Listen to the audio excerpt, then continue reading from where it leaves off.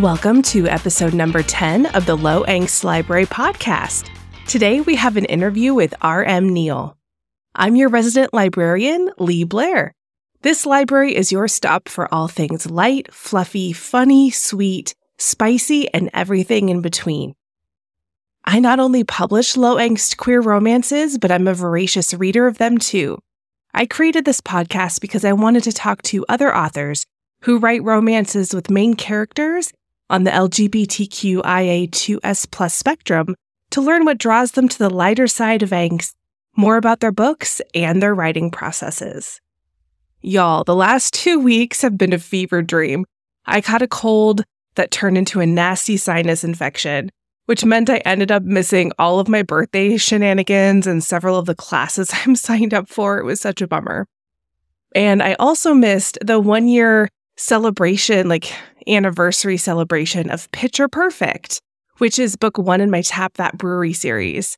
I released it on my birthday last year because I thought it would be a fun way to mark the milestone of when I turned 40. But man, time passes so oddly when you feel like shit and are losing track of days on your couch. I'm so grateful to be feeling better now. Yay for modern medicine!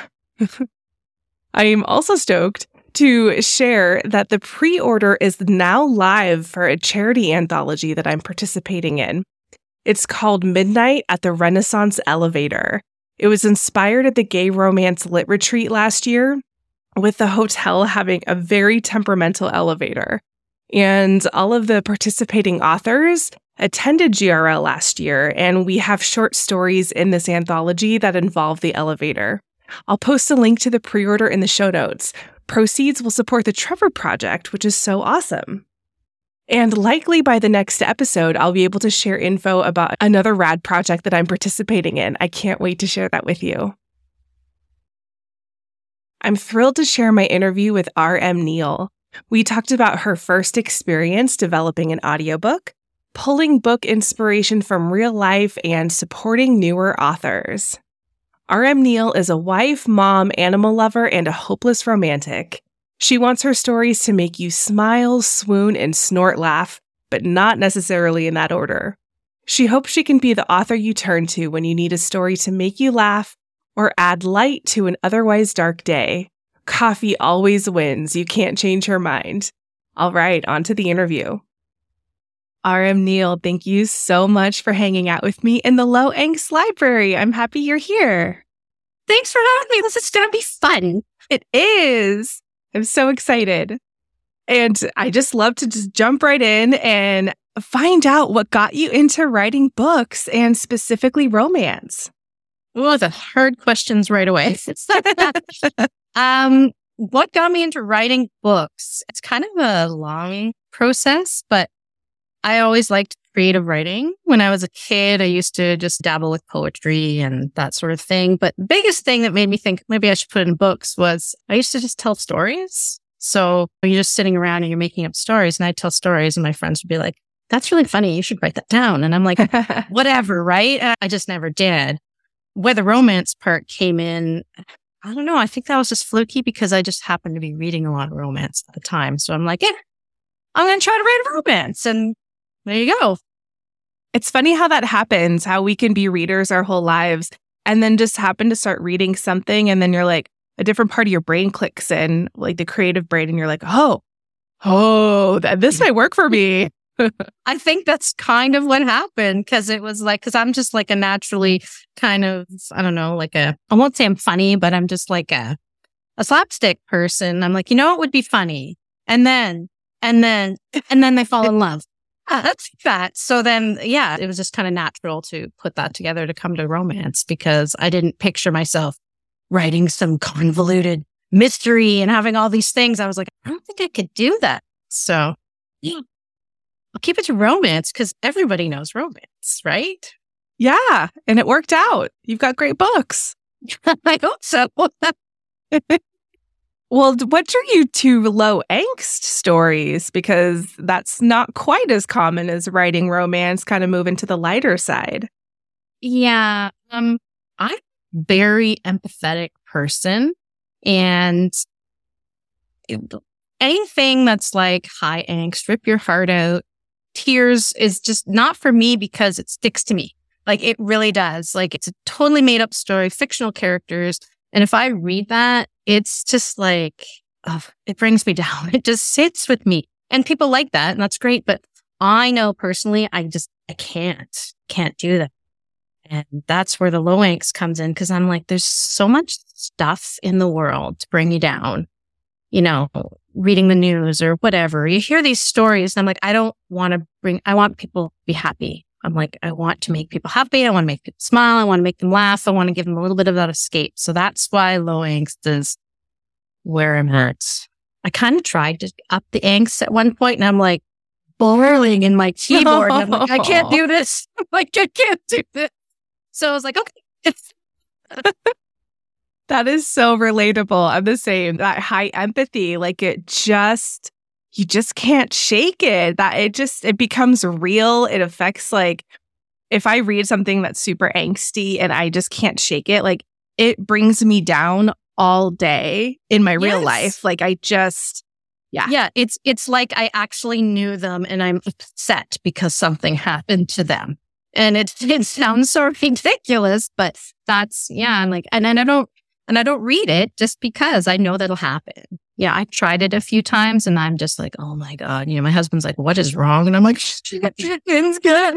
And and he's just like, it's a book. I'm like, I know. But I just, yeah, we're done. Yeah, because you like become the characters in a different way. I swear, high empathy people as readers and writers, it's like you just embody them in a way that's, I don't know if it's more visceral or just becoming them, or it's just so much harder to separate, I think. It is very visceral. Like, yeah, it's just like in there, and I can't just close the book and go, so lovely. No, I just can't. So when you say it's a book hangover, that usually means I'm like getting out the ice cream, right? And like, yeah. And just, so. It's like a book flu. Yeah. Lovely extreme, man. Yeah. I know. Well, one of my favorite questions to ask guests so far is, what does low angst mean to you? Because it is all over the board. It is, because low angst, I think is what we were talking about. It's like, you don't purposely make me cry because those characters have been put through hell to get to their happy ending. Low angst is just like, we're walking along, we're tiny little bump in the road, and we're kind of upset, and then okay, we're happy again. It's just like a nice little road, and it's not these ripped out emotions and feelings. Like, yes, I want some emotion, but I don't want to go eat the tub of ice cream after. and like that's usually how I kind of say, like, the high angst to me is like, it's tragic and I'm going to spend every single page crying and wondering why I'm reading it. Whereas low angst, I'm going to be smiling more and laughing more and just feel happy. That's kind of what it means to me. I don't want to be, like, to me, it's always like a happy is my goal. Happy, happy, happy. And I don't want happy with missing limbs and stuff like that. I just want you happy. Is it real? Yeah. No, but I like to escape from reality, which I guess is another thing onto that, because some people don't have those good personal lives or they haven't experienced those good relationships. And if you're going to go to a book to escape, I would like you to escape someplace where it's almost idealistic and you can believe that it's out there. Yeah, that's a great way to think about it. That's why I like to read. I don't want to read to be feeling sad. I want to read to see the hope that's out there and what happens. So, yeah, that makes a lot of sense. I would really like to know more about your reading habits too. So we know that you prefer to read low angst and writing it. I know some people are like, I like to write low angst because I live in the books longer, but I can read high angst. I'm like you. It's low angst all the time. But I'm curious, do you read while you're actively drafting a book? And do you read like in the areas you write, or do you have to have some kind of separation while you're drafting? It kind of depends on the story and where it's at. Like sometimes I do, sometimes I don't. So like right now I haven't, like, we're writing Cowboys and Ranches and stuff, and I haven't read a lot. And I was like, well, I want to see what other people write their cowboys at. So I've been reading a lot of that kind of stuff now. But, I could go for a week and not open a book if words are flowing. But if the words aren't flowing, I sometimes just need a little bump. So maybe it's reading a chapter from somebody else and getting an idea. It all depends. But if I didn't read while I was writing, I would literally never read because I'm always got something to go, right? I would never open a book. So it just kind of depends. I know if it's like a day that I'm like, oh my God, I was like a 3,000 word day and I have this awesome chapter and this is great. Well, then it's fine. I'll go pick up a book. But sometimes when I struggle, I don't. Or sometimes it's the opposite. It's really random. I'm random. Everything about me is random. That's great. Random's great. What about tropes? Do you have favorite tropes that you really love to read? And are those similar to what you like to write? Mostly, I'm like so terrible. I don't think tropey. I just like look at a story, but I do really like Grumpy Sunshine. It's like a huge becoming a favorite. The more I read, and I'm like, oh, that was like one of those Grumpy Sunshine things. I like that. So no, yes and no. I like that one, but I'll pick up anything as long as it's a low angst book. If it sounds good to me, I'll probably read it. And I was a fan of the Bisexual Awakening for a while, but it's kind of waning on me. But yeah. So again, I'm all over the map and random, but I don't really have a favorite. I just pick them all up. That's all right. Keeps things interesting.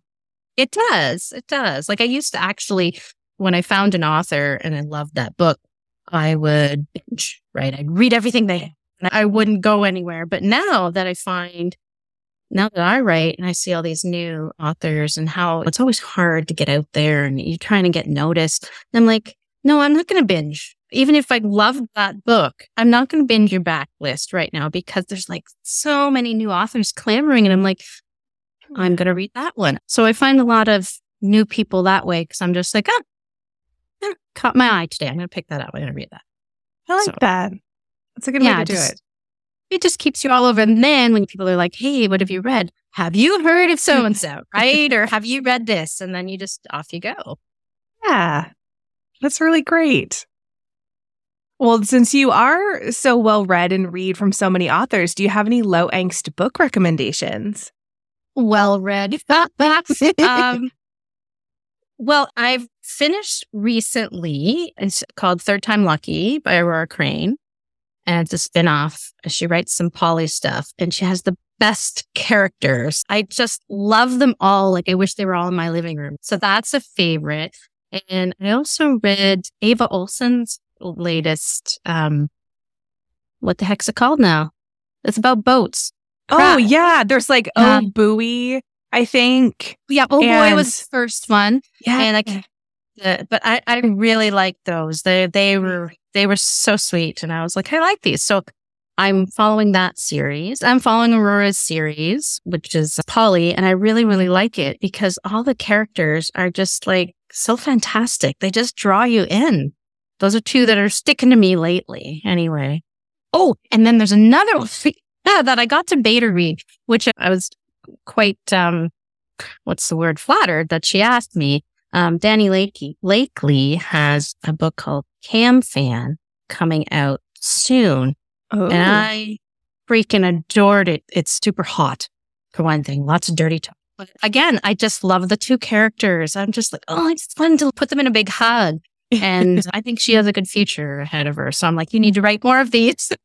But that's like my last 2 weeks of reading. So not a lot of books in there, but so it hasn't been a good reading week, but there's tons that I'm waiting for. But yeah, those are the three that I've read recently that I loved.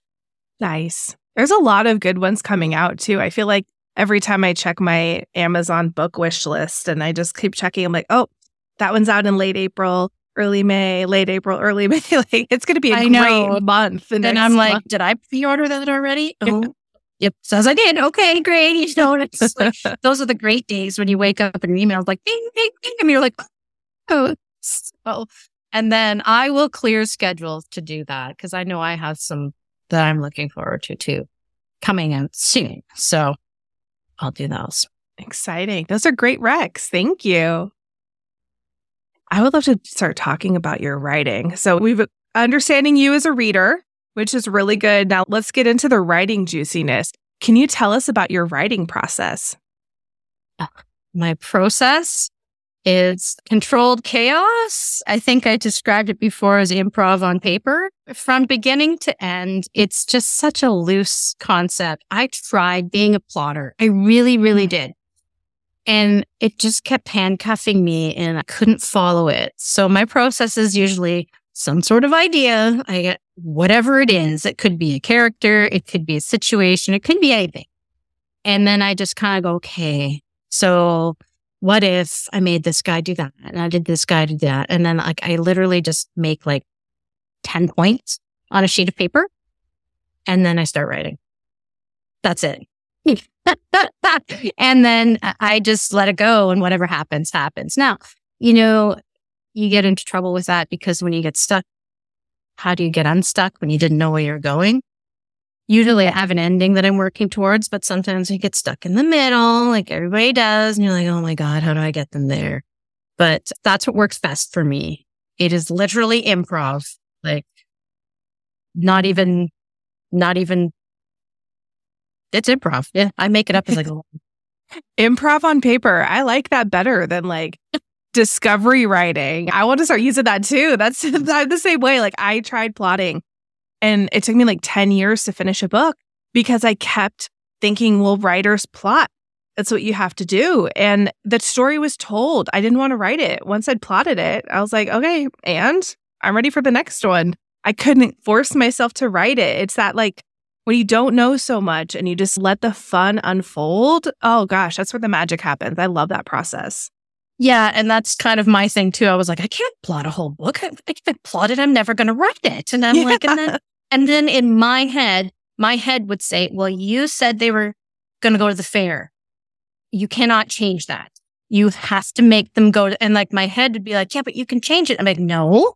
And I would just get so hung up on that. I thought, no, we're going to stop that.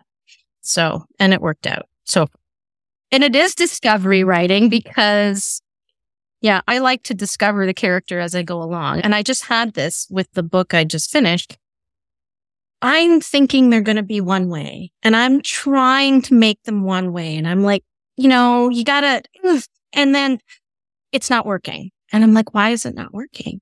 Oh, he's not like that. That's why it's not working. So then I have to go back and then we do something else. And I'm like, okay, this is why he does this, or this is what. So I often start a book like 3 or 4 times before it actually flows because I'm just getting to know the characters. And it gets like Frankenbook where I keep pieces and pieces. And yeah, that's kind of how it goes. And yeah, it's discovery writing, but I like to call it improv. It sounds better. It does sound better. Definitely more whimsical. Yes. It's so true, though. I'm the same way. Once I get into the book, I start to get to know the characters. And so then it feels like the first chunk of the book is what needs the most work because I didn't know them yet.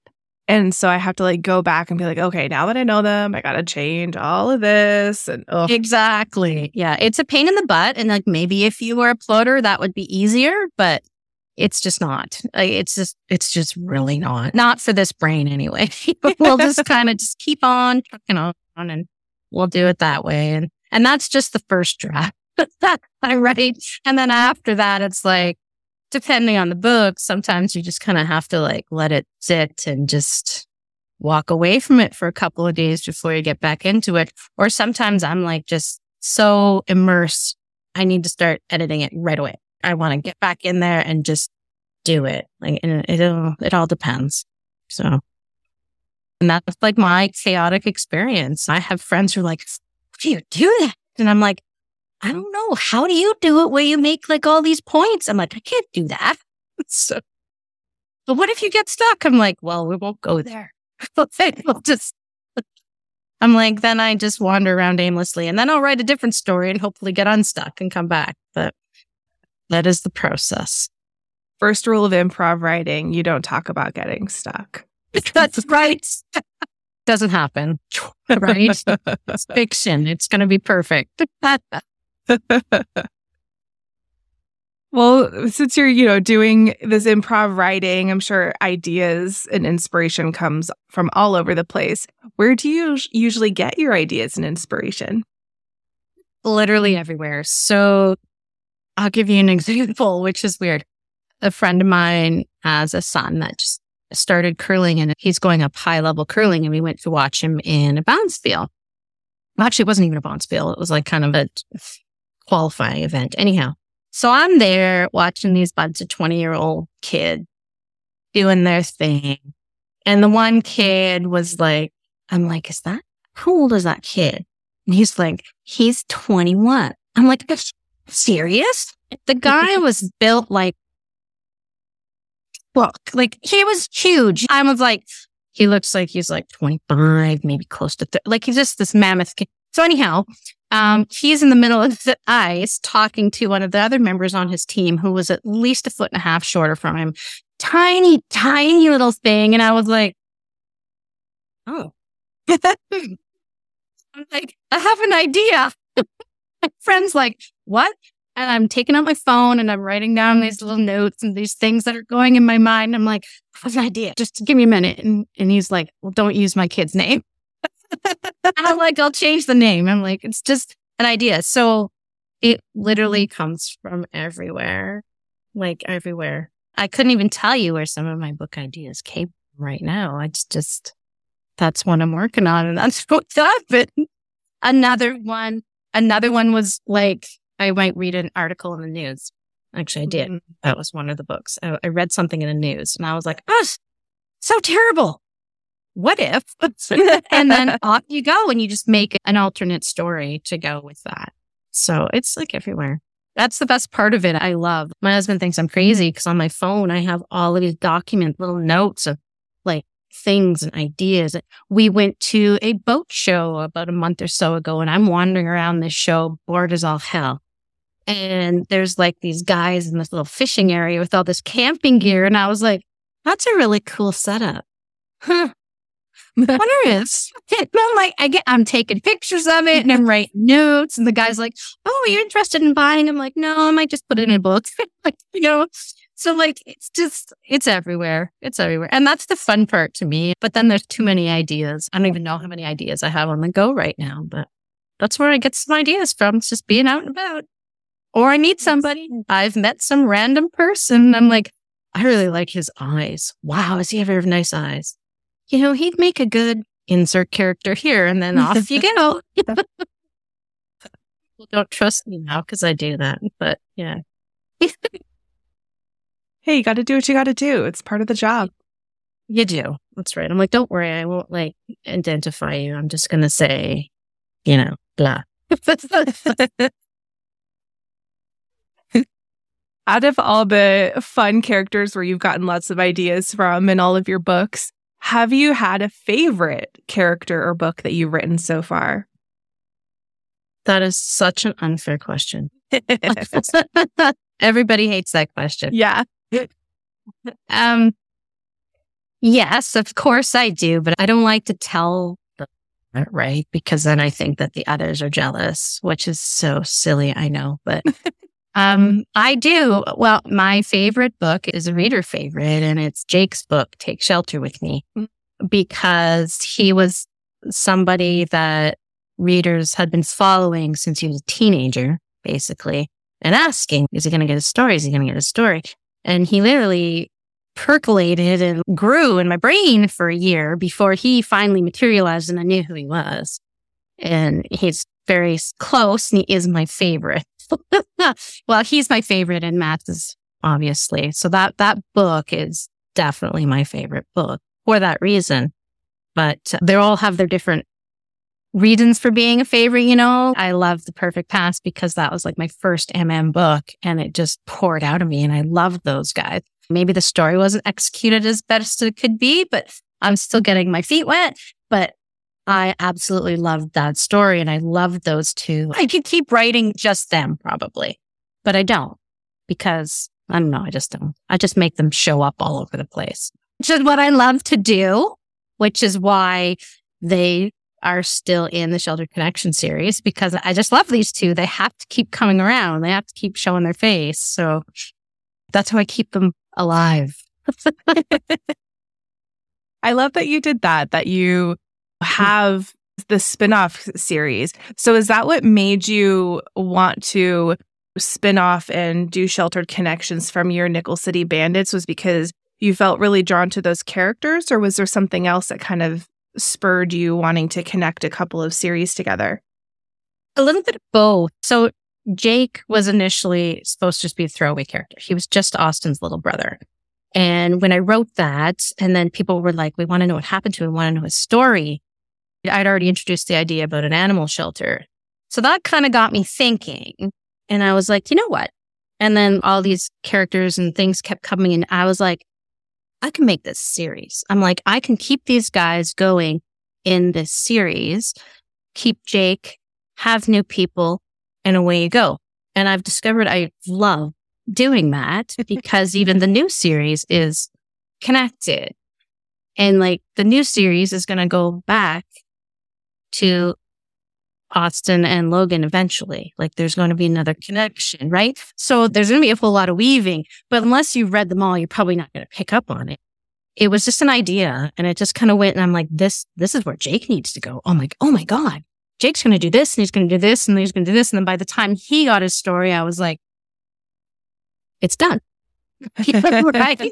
Like, but then you don't want to let go because you love all these characters that you create. You love this town. Like, I don't want to like say goodbye. I just want to say, see you later. Mm-hmm. And then, then you do spin off. And that's what keeps it engaging as the author too. Like we have to figure out ways to just make this so fun for us because each book takes so much time and effort. And if doing those little connections, even if it's light and if readers don't read everything and pick it up, like if it's fun for us, that's so important, I think. It is. And, where does the ideas come from? Going back to that, I was literally trying to fall asleep one night and I was trying to think of, so I just finished the first draft yesterday of book 2 in The Broken Ward. Congratulations. And I know, right? Because that book was hard. So I was laying in bed and I'm like, what can I do? They needed this date, blah, blah, blah. And I'm like, so there's this whole scene where they have a date at the fundraiser Jake organizes for the shelter. Previous thing. And I'm like, this is awesome. Probably my most favorite part of that book is when they're there and there's a couple little just off cameos of some, because they're at the fundraiser. And I was like, it just made my heart happy because I had all these guys around that, I love. And I was like, this is so cute. Aww. Yeah, so I like that. I really like that. I do too. That's really sweet. Although, it's going to be lost on people if they didn't read it and know, but people who did read it are going to be like, oh my God. Yeah. Be like, they are. Yeah. With your Sheltered Connection series, which I love the characters and the town and everything and the build up to the fundraiser and everything. They're just such sweet and lovable characters.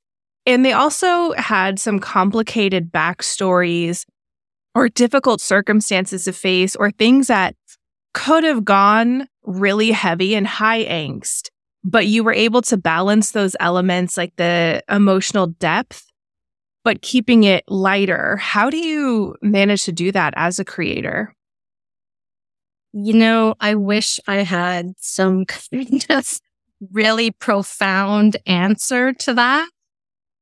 But I don't really. Most of their backstories are based on people I know or things that I have read. They're all based on something true. And it's the Hurt Comfort series because I guess that's one of my favorite things is Hurt Comfort.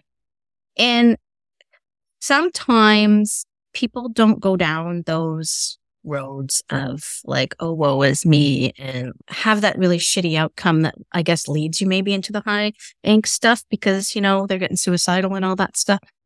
And I was like, you know what? Life sucks sometimes, but my go-to is humor.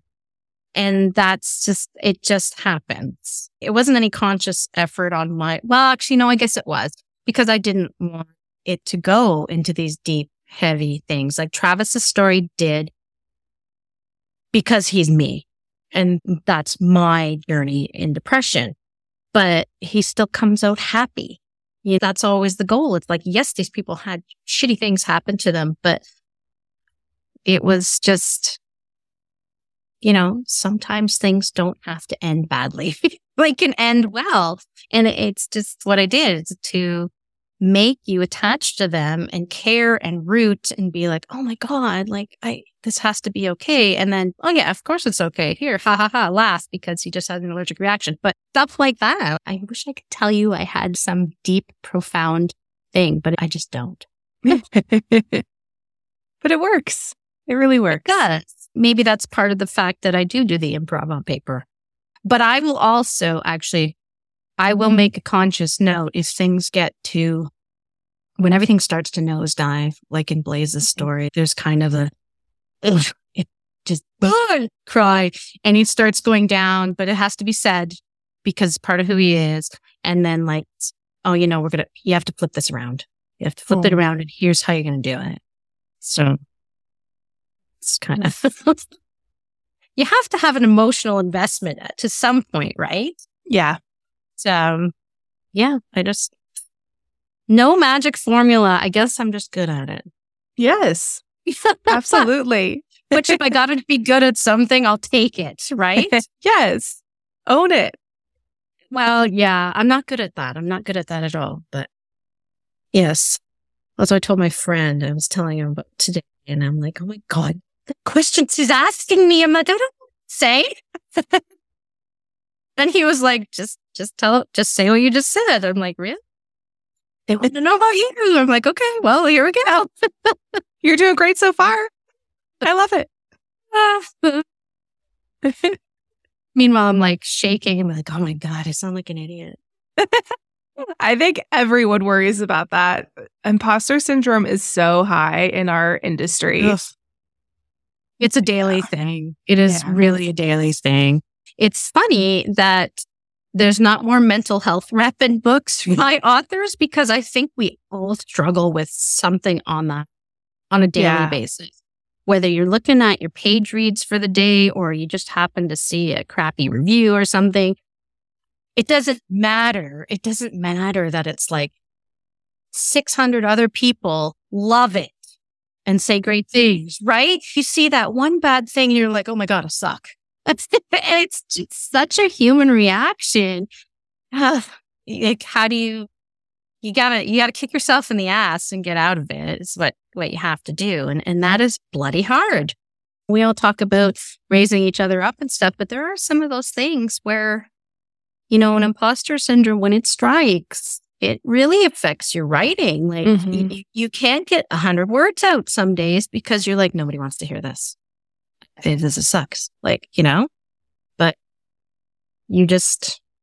I'll read a book when that happens. I'll read a book that I love to be like, okay, I can do this. I can do this. They wrote a good story. I'm going to write a good story. And then, pull yourself up that way. But yeah, I wish we didn't have to do that because, when you write a book, that's a freaking achievement.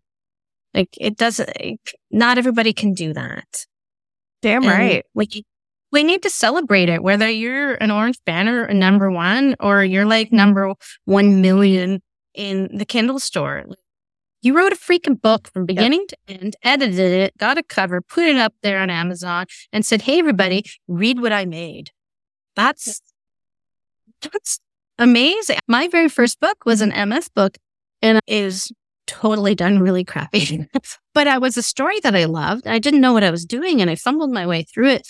And when I press publish, and I'd already told everybody I wrote this book, I was like, oh my God. It's like a switch. You go from being so freaking excited that you wrote this book to what if everybody hates it, right? Like it's just, and it doesn't get, well, for me, it gets a little easier, but you go through it every single time.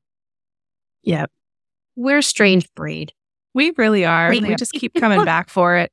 Yeah. I know, right? It's like, you're just like, okay, I mean, and I'm stubborn, so I'm not going to quit. I'm not going to give up. I'm just going to be like, okay, I'll just do better on the next one. Okay, I'm going to do this on the next one. And you just keep going. Because if you want to be an author and you want to write, that's what you have to do. It's hard. It is hard. That's a great perspective.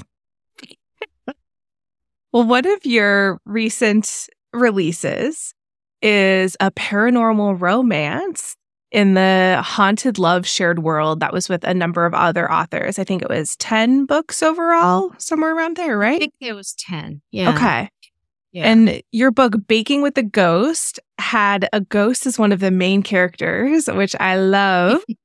Have you always been interested in ghostly things or paranormal things, or is that something that you got an idea for and kind of dug into for this book? Ghosts always fascinate me.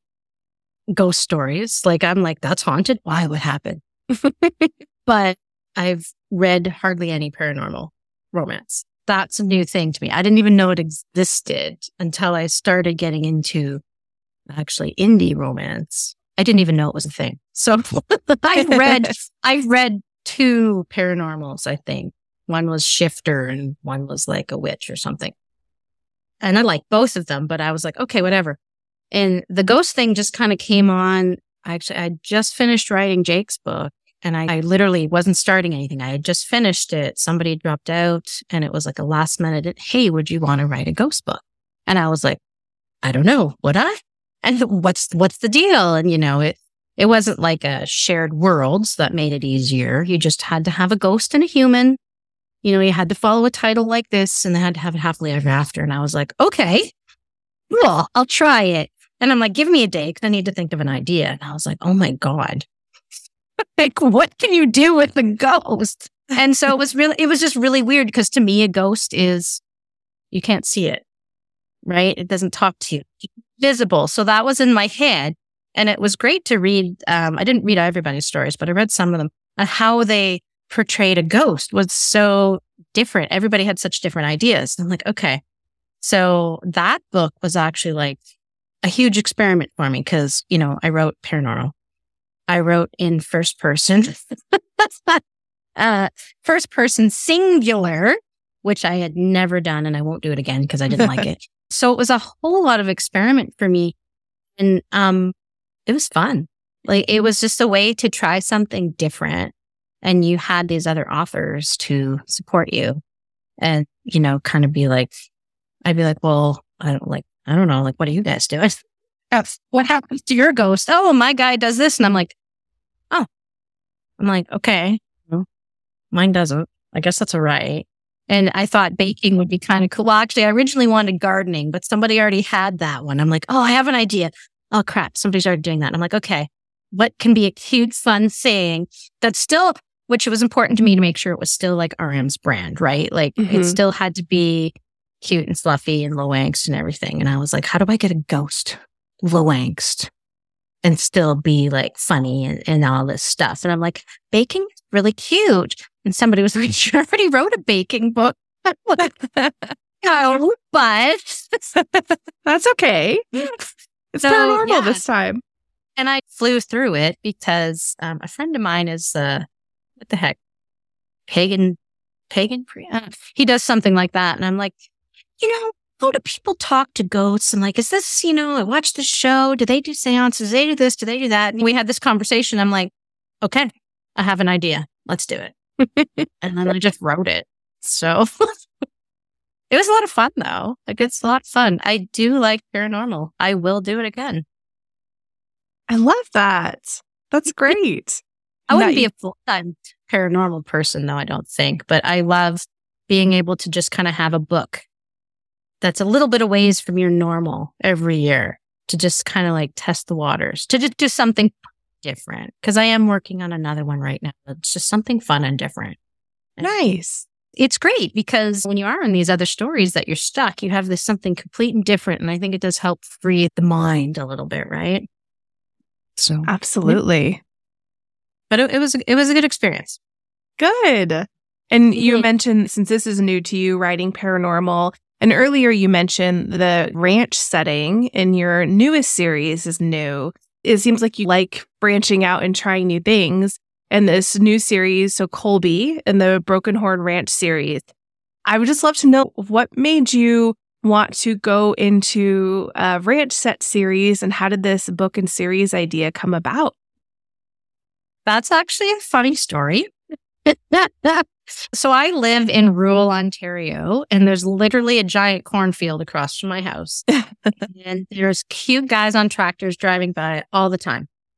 And last summer, I got a flat tire just outside my house. I literally drove like 2 minutes down and I pulled over. And I'm like, oh crap. It was like 35 degrees Celsius. It's hot as hell. And I'm like, I was going golfing and I'm like, well, I guess I'm not making my lesson. And I was all pithy.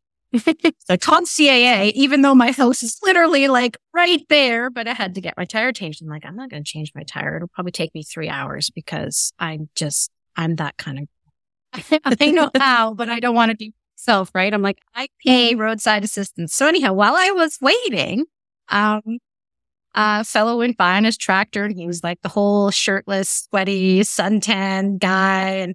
And I was like, oh, he's kind of cute. And I didn't notice he actually stopped a little ways up the road and came back to offer help to me. And as he was walking back, like I'm on my phone, like, just doing this stuff on my phone. And I look, he's almost at my car.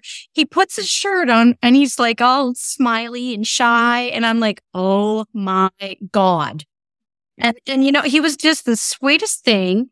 I don't know. It's just, I don't know, maybe 25 tops. Definitely too young for me, but he was so nice and he was on this tractor and he had all the little shy boy thing, like old shucks, just a country boy. And I'm like, I just got an idea, which I did. I had an idea. I literally came home as soon as my tire was on, opened my laptop and started writing the free prequel to Broken Horn Ranch, called Rescued by a Rancher.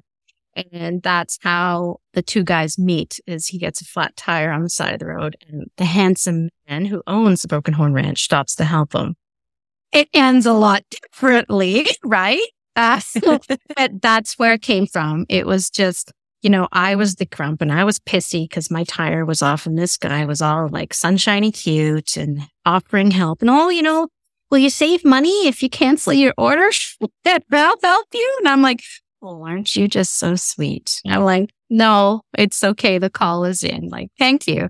And that's where the Broken Horn Ranch came from. The whole thing. Just a chance thing. The prequel's I think it's only 15,000 words. So it's relatively short, but I probably could have kept going and made that into a whole book. Because Dan owns the ranch, so it's Dan meeting Martin. And then I was like, and then there's going to be a ranch, and then this guy's going to do this, and this guy's going to do, and like, it just like, and I had this whole 3-book series planned and everything in like a couple hours. So. Wow. That's incredible. I need those to happen more though, right? That's where inspiration comes from. It's not hard to be inspired when they're all the time. And some of the things in the ranch are people I met when I lived in Alberta, which was a big ranch. So I bring that in too, but that's where it came from. And it was just the funniest story. And I was just like, I have to write a book about that. Well, it sounds like it worked out great. And you mentioned you finished the second book in the series, the draft of it yesterday, right? I did. Woo! Yeah, and it was funny because like this year I was like, okay, I'm going to write ahead more. I'm going to plan things more because I want that book to be done and out. And I'm going to be like halfway through the next one. So there's not as big of a gap. Oh, I had it all planned out, right? Biggest plans and everything. And then like life just went sideways and didn't happen. Things happened. I wasn't writing and it just got bunged up.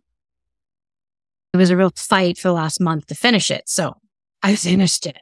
And yeah. So, but it's a yay because it's done, but hopefully it's not that bad when I read through it. Cause you know how you read through your first draft. I'm a really messy first drafter. I don't even correct my spelling mistakes as I go. I just vomit it all out and then I fix it later. Now, sometimes you can't make out a sentence because you're like, what is that word? what was it? But yeah, hopefully when I read it back, I'll still be as happy with it. But I know I was happy with it up to the part before it got difficult. So I'm hopeful. That's what good beta readers are for. Because they're like, oh, this isn't, which is funny because when I wrote the ghost book, everything was all brand new and I put it out to my beta readers and all three of them were like, and I'm like, I'm like, I think it's missing something. What is it missing? When they all made the same comment, I'm like, okay, I have something with now. So I appreciate that because, don't tell me it's great when it's not really great. But we didn't have that problem with any other book, just the ghost book. So I felt, fingers crossed, Blaze will be just as good and we're not going to have bad versus me. What did I miss? It's a release. Because then we'll get it edited and we'll go back to book 3 that I had also started. That's another thing I do. I'm like a multitasker. I don't know if I'm undiagnosed ADHD. I have no idea. But sometimes I feel like it because I will literally be writing a story, get an idea for the other story, flip out of that, go write something in the other story, and then go, oh, I have another idea. Then make like another note somewhere else. Then come back. It's just, oh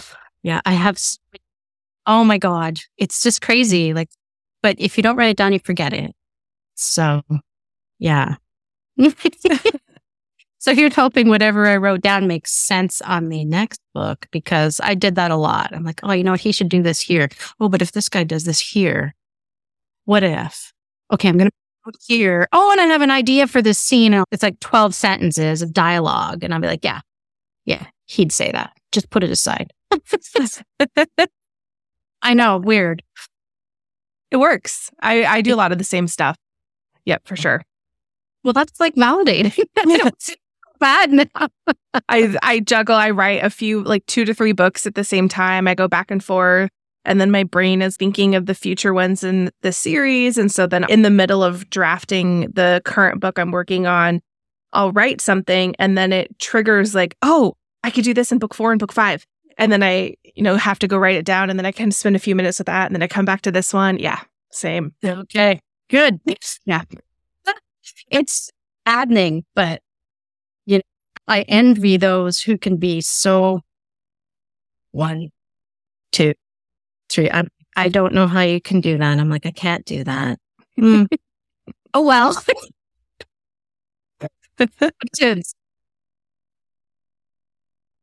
It works.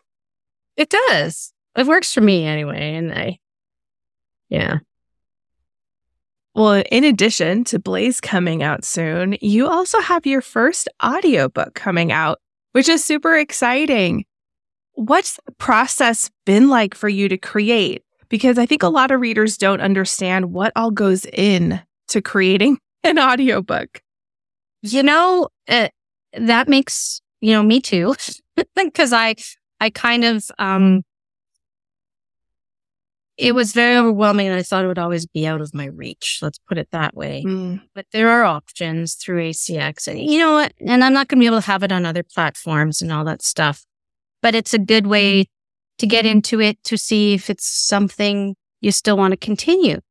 I'm not an audiobook person, so I never thought of it. But then I'm like noticing all these people talking about audiobooks and like all these audiobook groups. And I'm like, okay, so it is a big thing. And I thought, okay, I'm going to have to look into this. So, I figured out how to throw up an edition call because I didn't want to I couldn't hire the big names that are out there. I was like, I'm going to have to get somebody smaller to start this. So I did an audition call and I think I got 8 editions, which I was like, oh, this is amazing. Because it's to narrate this book by little old me, right? And 2 of them I loved. I absolutely loved 2 of them. And it was really hard to decide. So I had picked a script and they read it. You listen to their audition reading it. And what I think, me as a listener, I don't want you reading my book. I want you acting my book.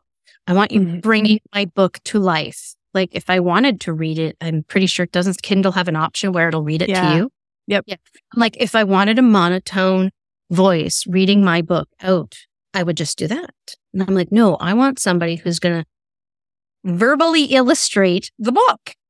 So the fellow I ended up picking, I actually sent him a second audition. And he's actually a stand-up comedian.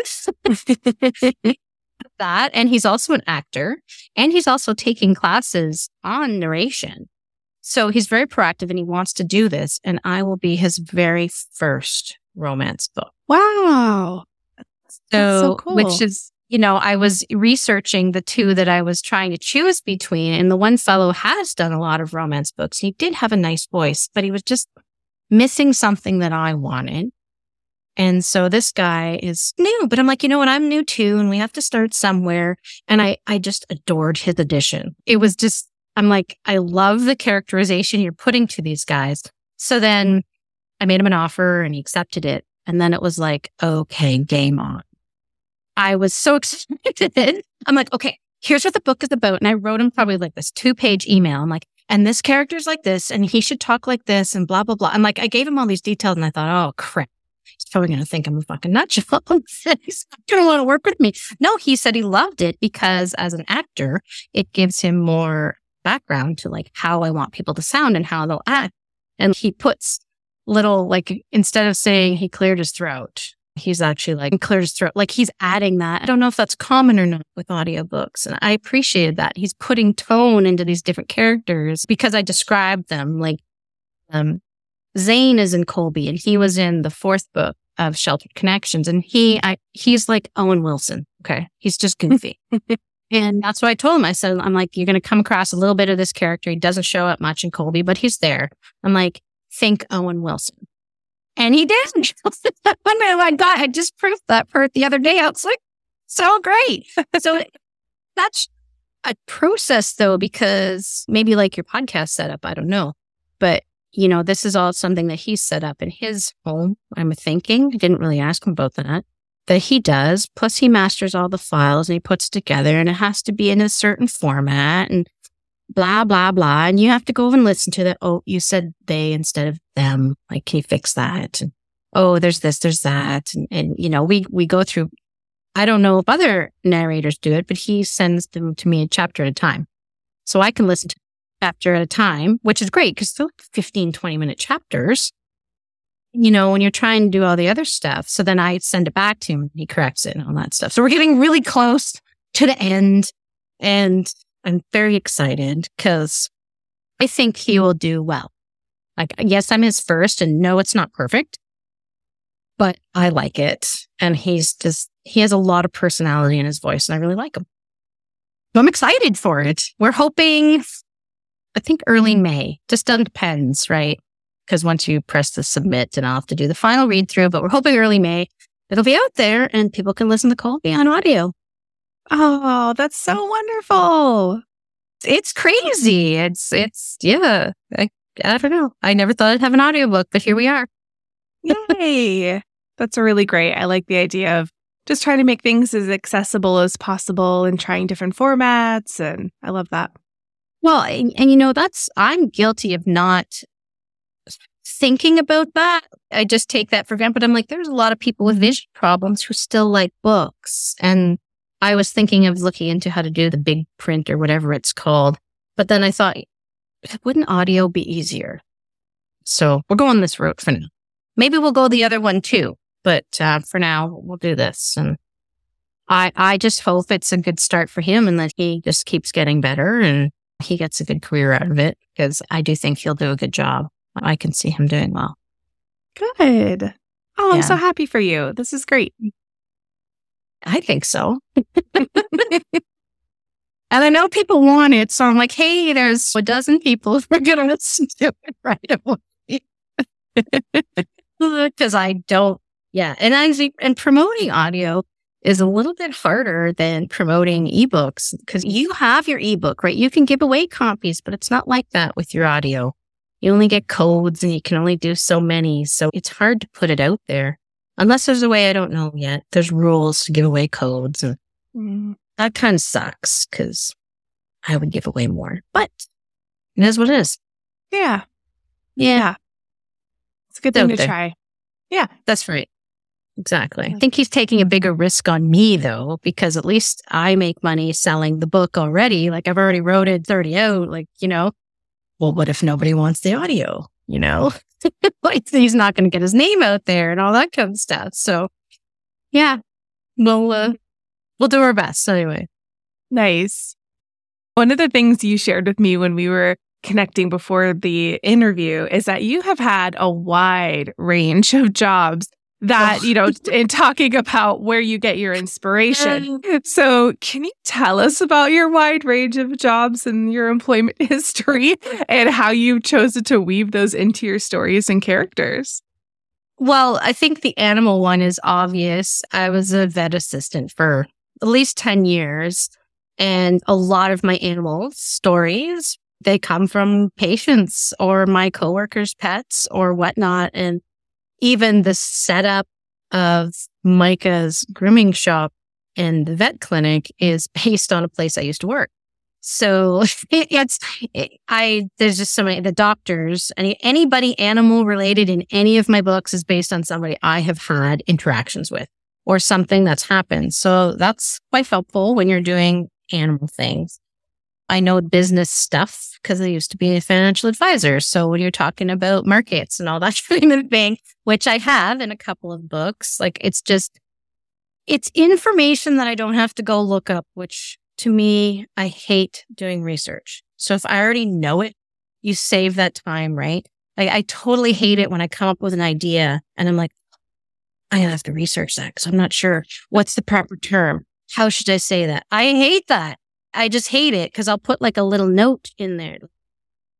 I'll look up what this is called. Like I'll actually put it in brackets, but I'd rather just have it from the top of my head because I don't like doing research. So I do that. What else have I done? I was a dental assistant, but I don't think I wrote about dentists. Nobody likes dentists, so we'll probably leave that out. I also have a degree in psychology, so that comes in handy to what I write. Yeah. And kind of lends itself quite well to some difficult things. I think if you live a different life, like if you live a very varied existence, you can draw ideas for stories easily. And I used to be a small business owner and I owned a craft store. And there was actually this gay couple that used to come in about twice a year from Montreal and they had a really thick French accent. And they were so fun to talk to because I wish I had saved his contact info because we did chat on Facebook a few times. He was such an amazing artist and he would get excited because I carried this brand of paint that nobody else did and it was hard to find. That's when he stopped at my store all the time. So we'd have this conversation in broken French and English and he was just lovely. And he actually is in my idea bank floating off and he may come into something someday. But just stuff like that you can get an idea from because I've done all this stuff. I met all these people. I met all these interesting characters that could be in a book.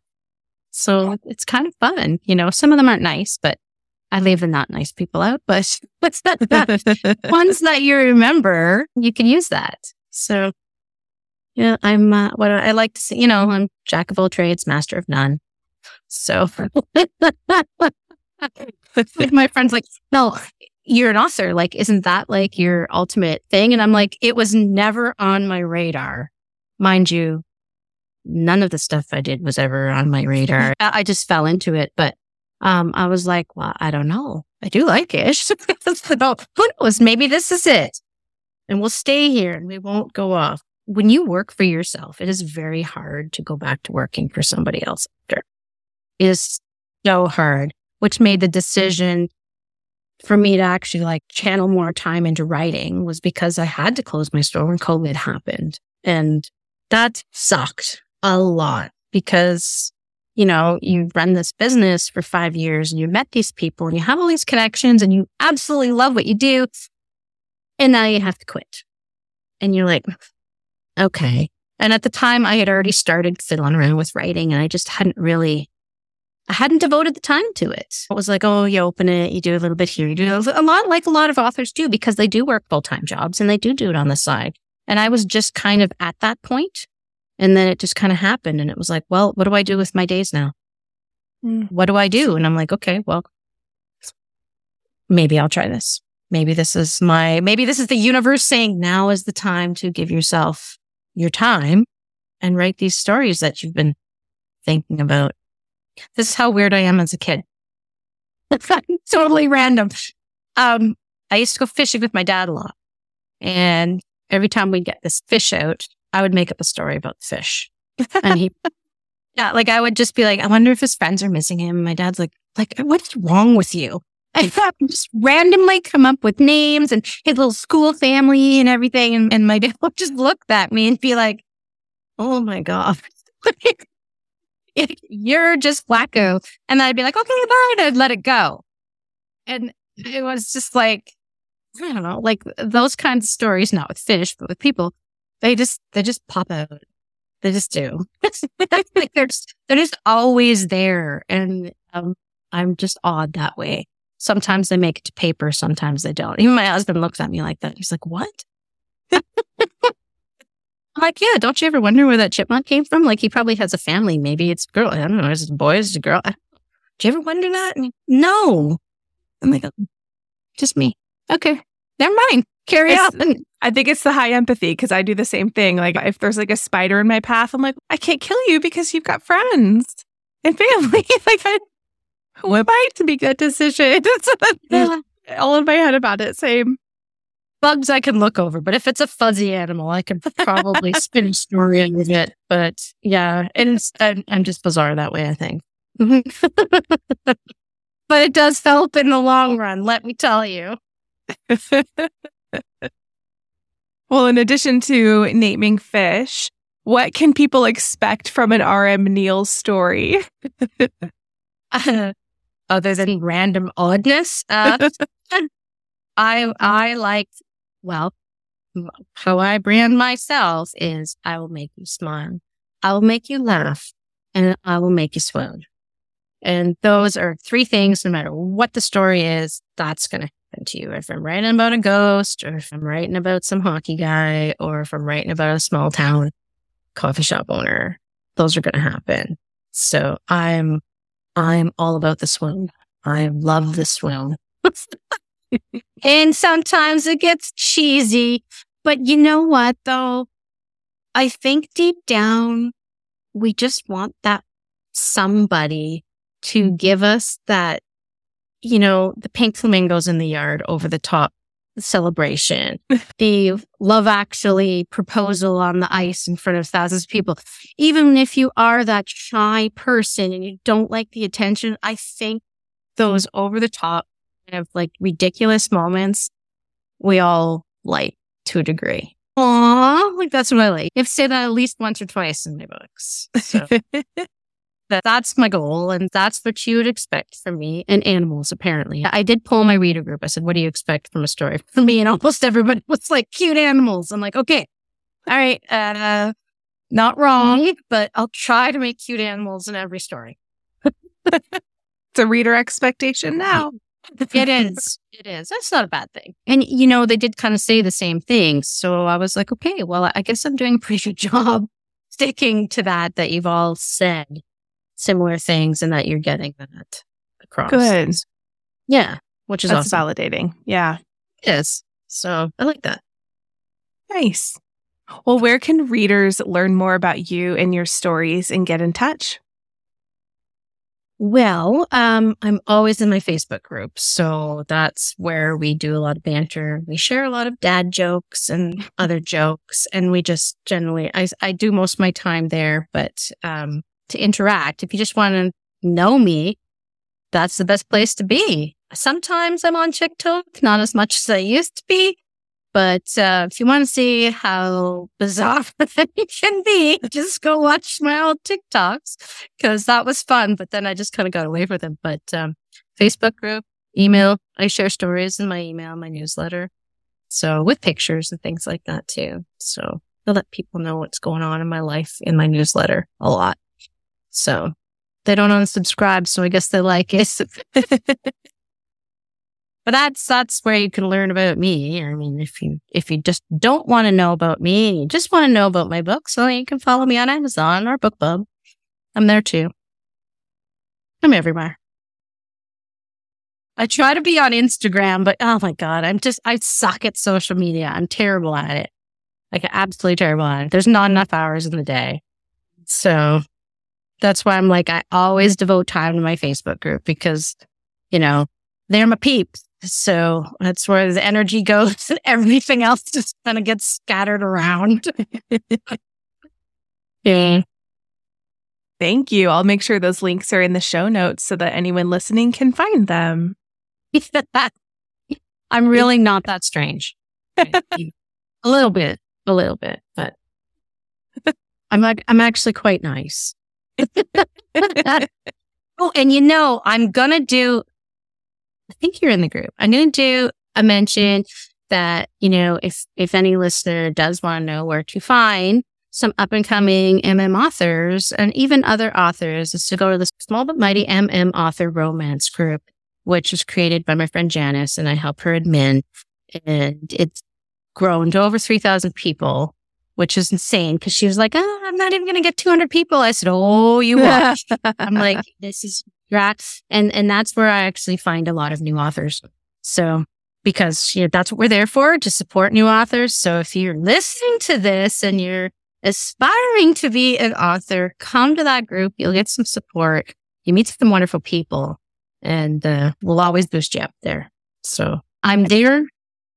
I'm not there as much as I was. I need to get back there, but we'll always try to get your name out there and do what we can for you.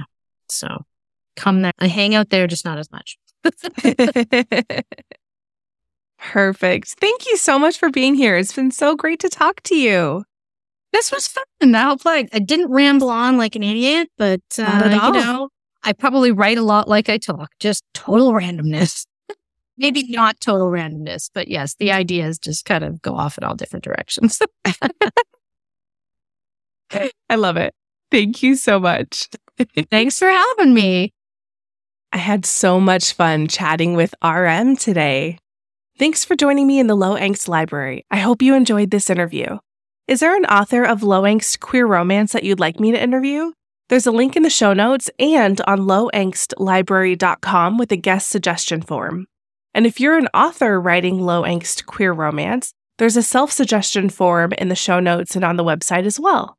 A major goal of mine with this podcast is to have guests writing main characters in romance novels that represent identities all over the queer spectrum. So your suggestions will really help me with that.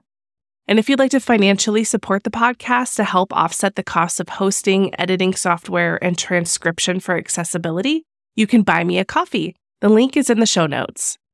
Other ways you can support the podcast are sharing episodes with your reader friends, leaving a review on Apple Podcasts, Spotify, Stitcher, or another podcatcher you found the show on. The show is also on social media at Low Angst Library. Until next time, keep reading.